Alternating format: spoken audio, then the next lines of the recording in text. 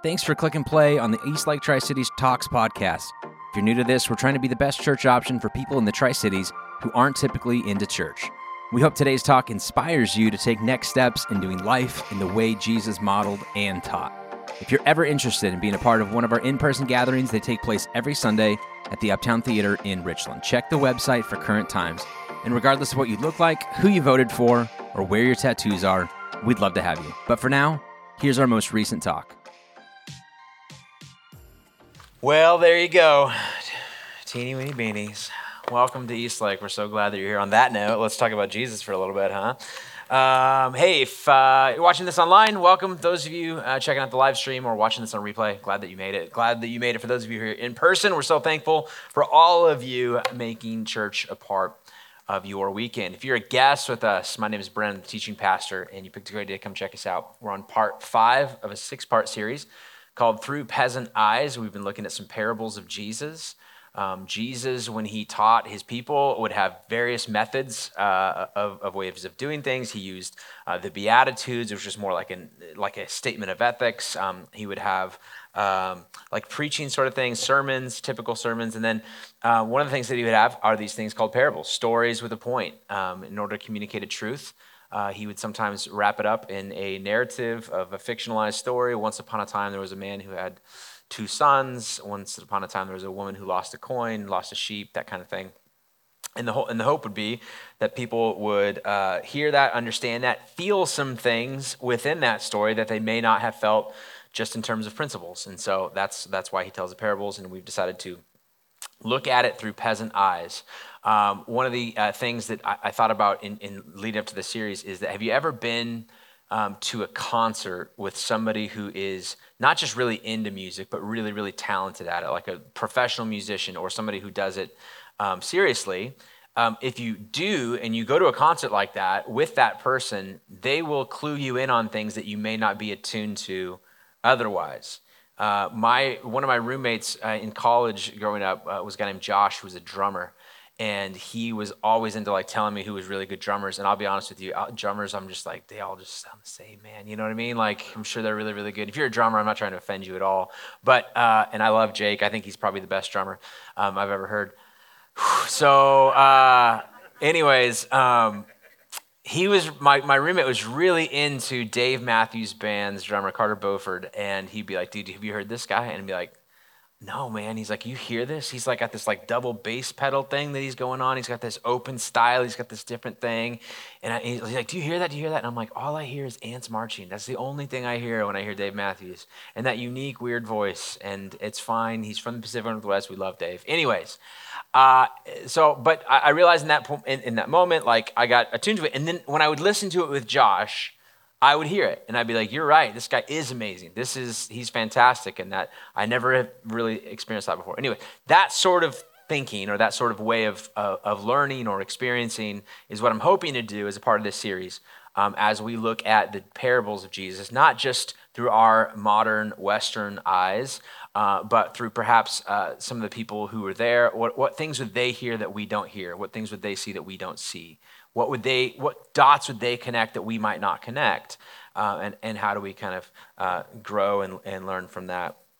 So today we're going to be talking about the parable of the Pharisee and the tax collector. We've done 4 leading up to this spot. If you've missed any of them and are interested in catching up on those, there's a website you can go to, eastlaketricities.com/talks. Or the best option is probably just to download our app and then you can get them on demand there and make that thing happen. So I'm going to read through this with you. And it's going to be all on the screen. It's kind of a bigger passage. We're going to read all through it at once, and then we'll break it down after that. If by any chance you would want to read this on your own or dive into this a little bit more, or anything that's on the screen, it's going to be in the notes section on that app that you can follow along too. But Luke chapter 18, verse 9 through 14, the parable of the Pharisee and the tax collector. It says this: to some who are confident of their own righteousness and look down on everyone else, Jesus told this parable. Once upon a time, 2 men went up to the temple to pray, one a Pharisee and the other a tax collector. The Pharisee stood by himself and prayed, God, I thank you that I am not like other people, robbers, evildoers, adulterers, or even like this tax collector.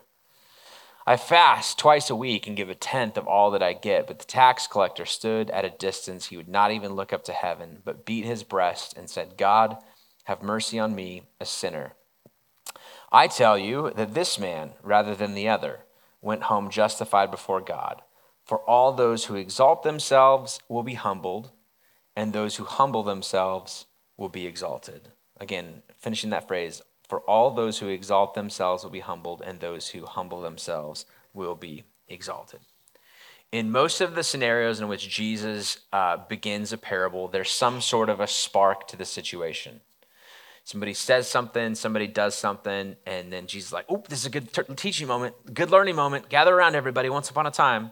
And in this situation, the spark is that Jesus finds himself surrounded by pretentious people that are oozing with a bit of self-righteousness. Or here's how Luke decides to write it. To some who were confident of their own righteousness and looked down on everyone else, Jesus told this parable. So here's where he finds himself at. He's like, ooh, look at my crowd today. All right, I got a chance to kind of speak to something that I would love to. In this case, Jesus walks into a situation with some all too obvious cases of self-righteousness, and we've all been there before. We've all perhaps worked in an environment like that, or attended a staff meeting like that, or ate at a restaurant like that, or more likely, as I was thinking about it this week, walked into a clothing boutique store that we knew the moment that we walked in, we did not belong there. And we are not the only ones that knew that we did not belong there. Everybody who shopped there knew that we did not belong there. And everybody who works there knew that you did not belong there. You ever walked into one of those? We've been to this spot. We find ourselves there. You know it. They know it. You have enough self-respect not to leave immediately. You want to kind of play it off like, I could work here. I could shop here. I could mortgage my home and buy something here. And you walked in, and I just imagine for a moment, if you would, like close your eyes, maybe don't close your eyes, whatever, but you can picture it if you close your eyes, what it feels like and who the person is that's working there. And you can sense, and the tension is thick, that you can sense the disdain that you're there. Can you smell the cologne? It's fine. It smells good, but there's like a whole lot of it. That's the kind of place I'm talking about. And the tags, you can't even find the tags on the clothing. Good luck. There's no racks with tags on it. There's no numbers anywhere. The numbers are hidden on tags directly inside of the fabric that are so hard to reach and find. You have to basically turn the whole garment inside out to be able to find it. And then when you see the numbers associated with it, you wouldn't realize why they did it in that way, so it wouldn't scare you off immediately. And you hear this person coming up to you and be like, is there anything that I can help you find? Like maybe an exit door or something like that. Is there anything that I could do to you? And you're like, I get it. Listen, even if I could afford some of the stuff here, I wouldn't want to wear it.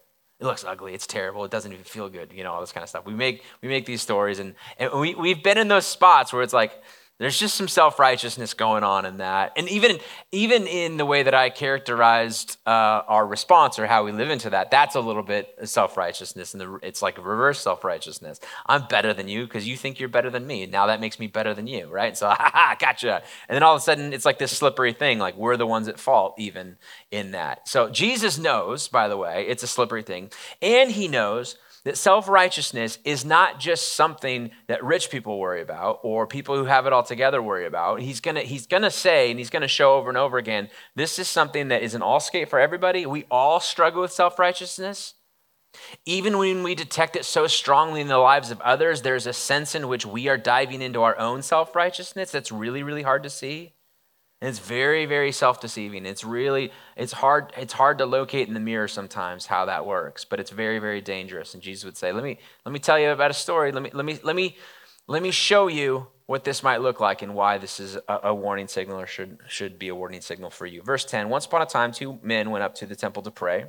One, a Pharisee, and the other is a tax collector. And these would be two common characters in the lives. If you grew up in church and heard parables or Jesus talk, these are like common characters that are presupposed into these kind of stories because they would be familiar. Pharisees would have been the righteous ruling class, the priestly people, the people who followed all the rules and knew it, and were the ones oftentimes most questioning of Jesus. They had political authority. They had spiritual authority. They just the vision or the picture of people who have it all together. And tax collectors, on the flip side of things, would have had their own category of kind of people. Like they'd be like, people would say sinners, and then even tax collectors, they wouldn't even put them into the same category. These tax collectors, in this era would have been people who have been hired by Rome to enact taxes on the Jewish people, mostly because Rome was so distant and far away from Jerusalem,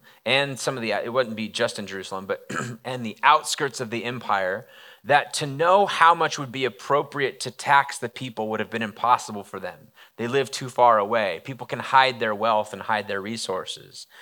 They wouldn't have filed taxes in the way that we file taxes, where the government knows most of what you make, right? Not all, maybe. You get the Venmo on the side, whatever. Anyways, we'll talk, that's another week. And this idea of how in the world could we possibly know to get as much as we could out of these people, but not so much that it actually they begin to resent us and form a rebellion or whatever. So taxing appropriately is a difficult question. So what they would do is they would go to people who lived, you seem well connected in the community, you know where the wealth is hidden, you know people who are actually rich, not the people who just look rich, who drive the nice cars, but the ones who have drive Toyotas, but they have crazy amount of money, right? They have land, they have deep family, old money, whatever. You know who deserves taxes. And they would say, if you work for us, we'll give you a cut of all of this thing. We just want to make sure we get this much. You can charge whatever you want beyond this. It was a sellout. You were a sellout to your own people. People trusted you and be like, I knew you. If your dad knew what you were doing, I mean, that kind of sort of stuff would be happening with these tax collectors. So two opposite sides of the spectrum. And when it says they both went up to the temple to pray, it would have been a situation where one of them feels like they absolutely belong, and the other one would have been, I absolutely do not belong here. That's what Jesus is trying to portray in all of this. They come with their baggage, they come with their history, they come with their stuff, they come with their levels of righteousness, and they show up to this temple. And in Jesus' day and age at this time, they would have still been operating under the sacrificial system. So they believed in like an animal sacrifice thing, that taking the best and the brightest and you would burn them on the altar, and the incense or the smoke from this dead animal would rise up in the same way that you smell your Traeger and you're like, oh, that smells so good. They'd be like, God loves it too, right? When you give your best and then that smell ascends into heaven. And that is a gift, and that is a piece of atonement. We would say, we have done wrong. We have committed sin in our life. We are something has to die as a result of that. We put this on the animal, on the shelter. It's a representative of us, and that smoke goes to go, and then it clears us from everything. It's like this atonement piece. And as soon as we've been cleared of all of our sin, that would then be the time to operate in prayer and offer up prayers. In the same way that we've heard of people who grew up Catholic and they go into the confession booth and they just lay it all out, and then they get out and they're like, whew, clean. Now let's go gather up more sin. I've got an empty bucket now. Let's go make this thing happen, right? This would be their way of cleansing themselves in that way, and then perhaps God will listen to our prayers more during this time. And they would offer up prayers of atonement. There would be two sort of services every single day, one at dawn, and that would rotate depending on the sun schedule, and then at 3 p.m. in the afternoon. You could kind of go to either one and make these sort of things. So that's the situation. That's the thing that peasants would know that perhaps we wouldn't know. That's the structure of the religious cycle of the time. Verse 11 says this: the Pharisee stood by himself and he prayed, God, I thank you that I am not like other people, robbers, evildoers, adulterers, husky fans, or even like this tax collector. I fast twice a week and I give a tenth of all that I get. And this would have been very obvious for the people, peasants who are hearing this story, and Jesus tell this story of this character. Not only is he standing by himself, that would have been common. Pharisees would not want to mix and mingle and perhaps touch unclean people, or like a level of self-righteousness. I don't really belong here. You don't belong here, and I definitely don't belong with you. And then for him to offer up this prayer, it is interesting. Because when Jesus would teach his people to pray, it would start off with thanksgiving. You look at, in the book of Matthew, when he says, this is how you should pray, Matthew chapter 6. It starts off with thanksgiving, and this is how we pray too. God, thank you for this great day. Thank you for my family. Thank you for a job. Thank you for my health. Thank you for that. We start off with thanksgiving, then we move on towards confession. Here's everything that's wrong with me. Petition, I'm asking you for something in response, and then like a supplication, sustain me. So that's like the formula. That's the prayer formula if you look at Matthew chapter 6. And this is then him operating this. This is his thanksgiving prayer. God, thank you for making me awesome. Thank you. Right? It's so weird. And there's no confession here. There's nothing to confess. He's got nothing to confess. I'm freaking awesome. There's no petition. He doesn't need anything. Why would I ask you for anything? I'm only saying thank you for what you've done. That's so evident and so clear in comparison to how everybody else operates and how everybody else thinks. It's clear that you have made a diamond in the rough. It's odd. And I fast twice a week. I give a tenth of all of I get. This would be him trying to state how he goes above and beyond what's expected of him and or required of him. If you were Jewish, you grew up in a society where there would be different festivals and Sabbath and the Festival of Booths and all these kind of things. One of those things would have been Yom Kippur. It's the Day of Atonement. It's the day when a massive animal sacrifice, like we're saving all these animals for this one big day. It's going to be this big party. We're going to kill a bunch of things, and it sounds weird, but that's what they would do. And they would be like, that's going to be the day that we receive atonement for all of the nation of Israel. We're going to send a scapegoat into the wilderness. And on that day, you would feast. There's going to be a party that comes after this, but on Yom Kippur Day, that would be the one day you're expected as a good Jewish person to fast. Sorry, did I say feast? I meant fast from all sorts of food. And he's like, not only do I fast on Yom Kippur, I fast twice a week. That's how impressive I am. And then when it comes to this tithes, I give a tenth of all that I get. Back for them, there would have been certain things that would be under a tithe. Anytime you got grain, wine, and oil, it would be like, all right, you split up into a tenth, into tenths, you take one of those tenths and you give it to the temple. And that goes to fund the process of this thing, that funds the priests to be able to kind of do the operations of the temple. And that would be kind of common for somebody in his position to do. But he's like, I don't even relegate it to just those three things or just what I'm supposed to do. I do everything. I am above and beyond generous. Nobody would accuse me of not being generous. God should be pleased to have such a law-abiding Pharisee address him in prayer. And he looks around and he stands by himself. And I think one of the things to kind of that I was reading through and coming across this week is even his presence with somebody like a tax collector. When they would go to temple, there would have been different gradations of involvement or how far you could progress inside of the physical structure of the temple based on your level of spirituality or your level of social spirituality, at least. In terms of if you were a Gentile, you were limited to Solomon's porch, right? If you were a Jew, you could go into like the gates in the courtyard area and do this thing, probably where this is taking place.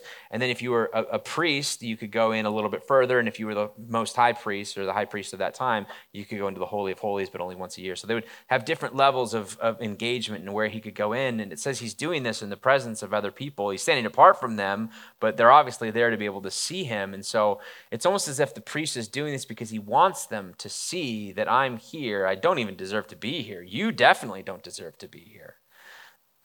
There would have been a part of the ceremony where we get to a spot where you're supposed to leave. If you're not high enough on the religious pecking order, you need to take off. After all, this is a holy place. Holy people are invited into this. People who have done good and are checking all of the boxes, who live according to Psalm 24, verse 3. This would have been a verse that would have been a song. It's called a Song of Ascent. They would have sung the song on their way up to Jerusalem to go worship. And it says this, who may ascend the hill of the Lord? Who may stand in his holy place in this temple? He who has clean hands and a pure heart, who does not lift up his soul to an idol or swear by what is false. This is one that we like to think about when we're on the good side of things, and this is the one that he would use to kind of do like this religiously motivated exclusion of this.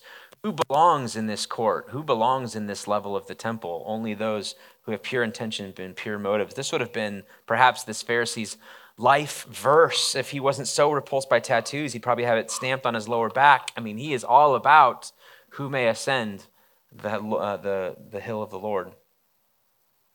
And his standing by himself would have been an obvious gesture of religious superiority over the other worshipers. And even though he's standing by himself, I think it's important to notice he's not saying this to himself. I think in our initial reading, we would say he's standing by himself, he's muttering this to himself, he's just having a conversation with himself, not realizing that in this time, this would be a time where they would say prayers, but they would say them publicly. They would say them aloud. They would take their turns voicing these things and stepping up to the altar of some sort and raising their voice and making these things heard.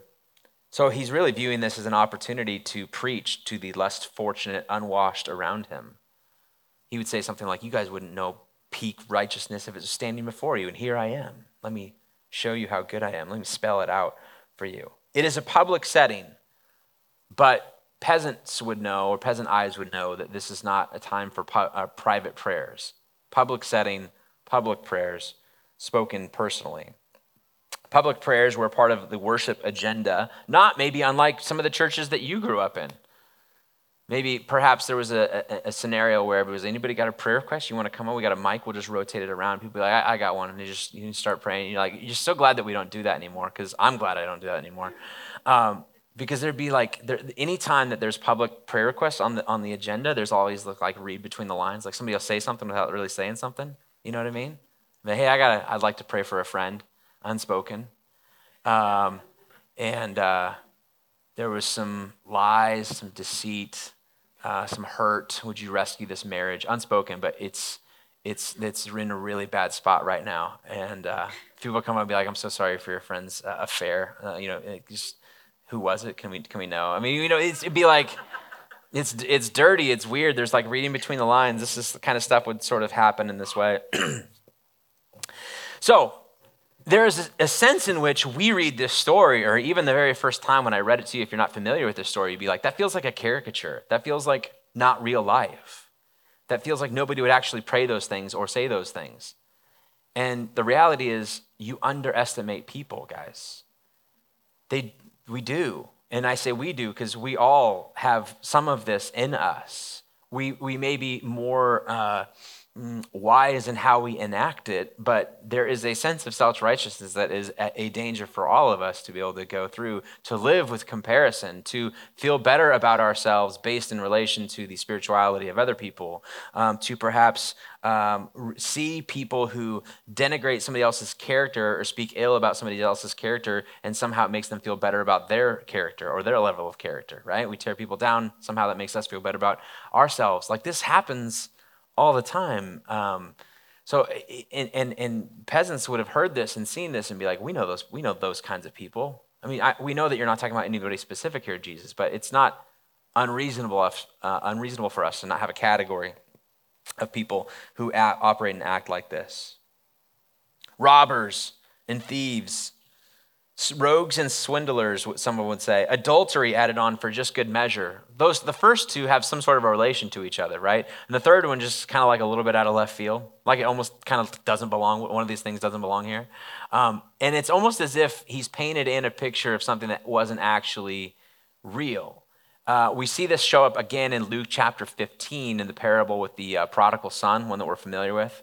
The younger brother tells his dad, I'd prefer that you were dead than alive. Let me take my money and go. And he spends it on all kinds of things. And in the story, in the parable, he just goes and wastes it. And then when he comes back, the elder brother approaches his dad and he's like, this son that you sent off money, do you know he wasted it all on prostitutes? He paints in this picture that wasn't actually there. Now we assume, we read this and we think that that's what he did. That's what we clue it into. But it's only because we've been told the story from the older brother, who has helped us by painting in part of the picture for us, by adding in things that he wanted to add in to help his side of the story.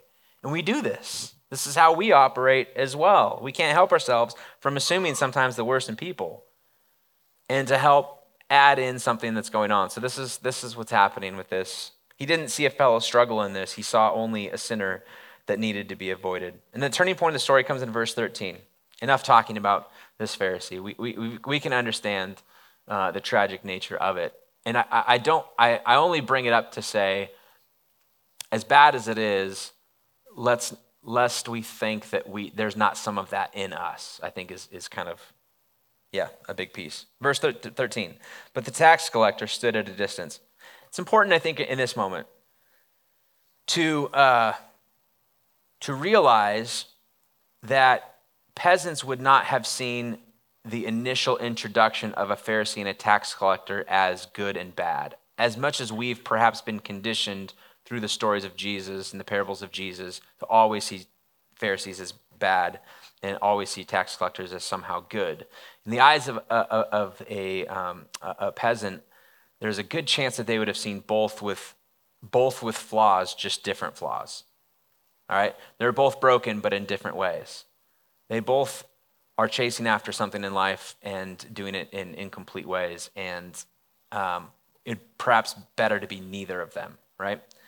But the tax collector stood at a distance. He would not even look up to heaven, but beat his breast and said, God, have mercy on me, a sinner. He too stands apart from the crowd within the temple or some spot in the courtyard there, but perhaps for different reasons. He can't or he won't even look up to heaven. And it says he physically beats his breast, the chest being considered the source of all evil thoughts for them. We oftentimes associate like bad thinking leads to bad behavior, so therefore get your mind right. So we would say it starts up here, right? You watch TED Talks and they're like, you got to get it right up here, and then it kind of works itself out in that way. For them, the seat of emotions was the heart. Matthew chapter 16, verse 19, for out of the heart come evil thoughts, murder, adultery, sexual immorality, theft, false testimony, slander. For them, this was the seat of emotions. It's right here. And so he's like, he's realizing, he's like, what he has is poor, self-destructive behavior. He knows there's a source of it, and he thinks it's here, and he wants to beat himself out of it. I wish that this was not in me. I know that it's not right. He's operating with contrition or brokenness or an awareness of his brokenness, and he wants something to be fixed, and he wants it so badly, he begins to physically. It's almost as if we would say, I just can't get this out of my head, right? That's him doing this sort of action in this way. The only other time, by the way, that this shows up in any of the biblical literature, Old Testament, New Testament, is in later on in Luke's story. He's talking about the crucifixion of Christ, and it's post-crucifixion. Everything like chaos has ensued. Jesus has died. The sky turns dark. There's like earthquakes. The temple the curtain in the temple tears. Everybody's like freaked out. Everybody realizes something has gone drastically wrong. The centurion has just said, surely this man was the Son of God. Like, we absolutely messed up with this. And in this scenario, it says this: when all the people who had gathered to witness this sight saw what took place, they beat their breasts and they went away. Part of the thing for them would have been in a funeral dirge or in funeral ceremonies, the women who were there in that day, out of a sense of mourning, would have beaten their breast. But in this scenario, men never did it. Men, it was just too far beneath them to be able to go that route. But in this story, we see them pictured here going, what have we done? This is Jesus' way of trying to illustrate the authenticity of the contrition or the desperate nature of his wanting to get things fixed. Because you and I have both heard of people go, yeah, I need to do better. And you would say, hearing that on this side, I just don't believe you because I don't think you believe you. And or maybe you wouldn't say that because you're smarter and trying to keep friendships and family relationships alive or whatever, smart. But we've seen people and you're like, I just don't believe you. I'm trying to eat better. I'm trying to make better decisions. I'm trying to be better with my money. I'm trying to stop this addiction piece. And you're like, good, man, go do it. You got this. But in your mind, you're like, probably not really though, right? It hasn't hit rock bottom yet. We'll see it. Hopefully it gets there sometime. In this way, this illustration of him doing this is Jesus' best way of saying this is somebody who is genuinely coming to grips with the brokenness of his spirit and the brokenness of his being and going, I am not in a good spot.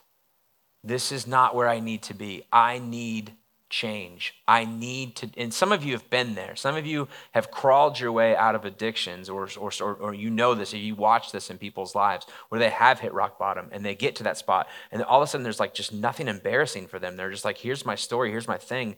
Like, I just want this to be fixed and I'm willing to do whatever it takes to get there. And that's why his response next is so critical. He says this, he says, have mercy on me, a sinner. This is his prayer. Have mercy on me, a sinner. And he's borrowing, he's pulling back, he's reaching back into his knowledge of one of the songs that would have been in the songbook of Israel, right? The book of Psalms is just a collection of songs that they would have sung, different seasons of their life. We're going up to Jerusalem. We're going down from Jerusalem. We're having a child. We're entering into a war. We made a transaction. We got married or something like that. Here's the songs that we would sing.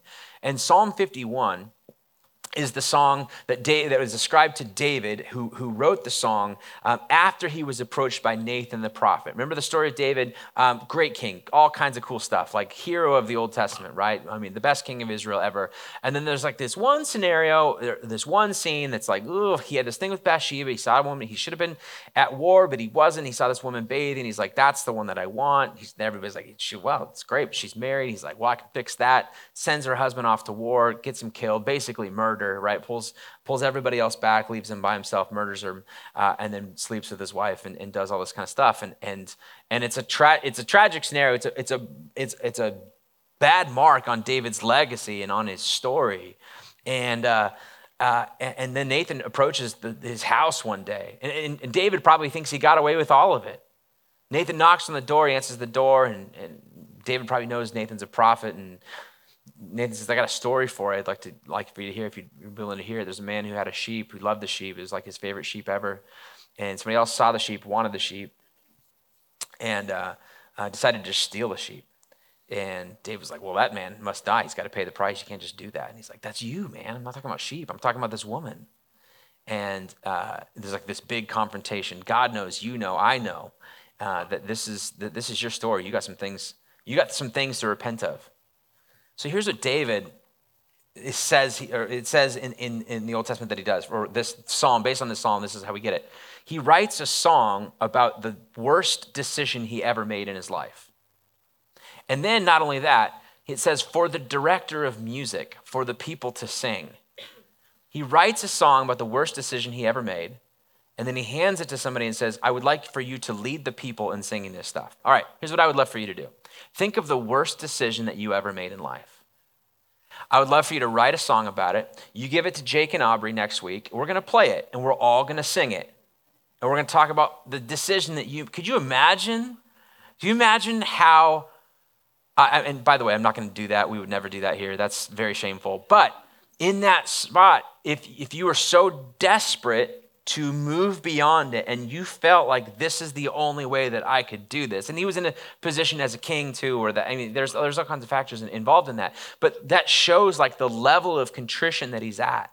That I'm desperate. I would like to publicly acknowledge the worst decision I've ever made in my life and have a song be written about it that's going to be one of the 150 songs that we sing every year or whatever. I mean, that's incredible.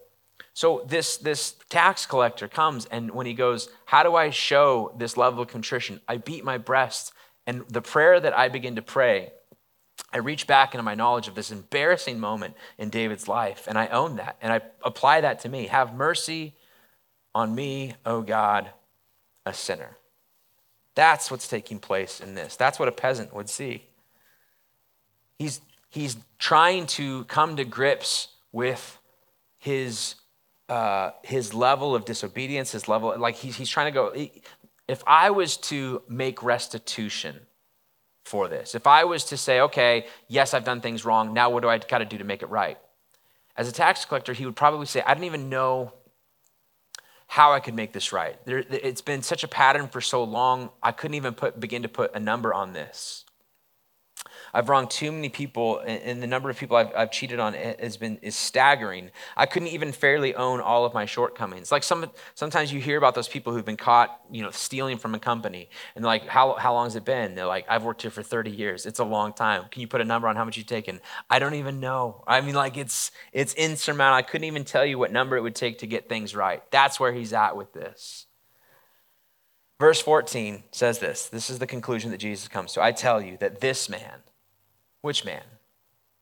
The man who is trying to deal with it. The man who is trying to be aware and not trying to put a number on it because it's just insurmountable to be able to do that, but operating with a huge level of contrition, realizing I'm in a position of need rather than the other, the one who didn't feel like he needed anything. God, you're kind of lucky to have me. Why offer petitions when I don't really need anything? Why offer confessions when I haven't done anything wrong?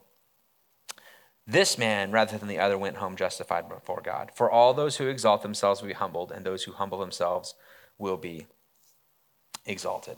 Jesus would say that this man, the tax collector, is in a better position to enter into the kingdom of heaven, which is the way of life that is truly life. I don't think he's talking about here a place that you go when you die. I think he's talking about in the way of thinking that I'm inviting you into. This person can get there. If he's on the right track, he started the right thing. This person understands this is the way to begin to think in that way.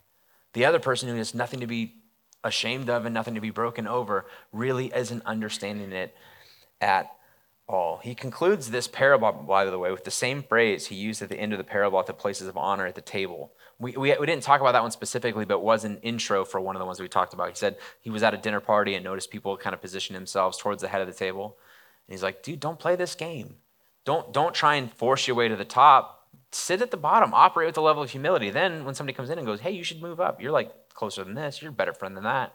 He's like, you'll be exalted. But if you go into it thinking I deserve this, look at me, look at my track record, look at all of these things, you should be lucky to have me at this dinner party. And then you get moved down, how embarrassing is that going to be? Don't do that. For those who operate with all those who exalt themselves will be humbled, and those who humble themselves will be exalted. It's the backwards way of Jesus.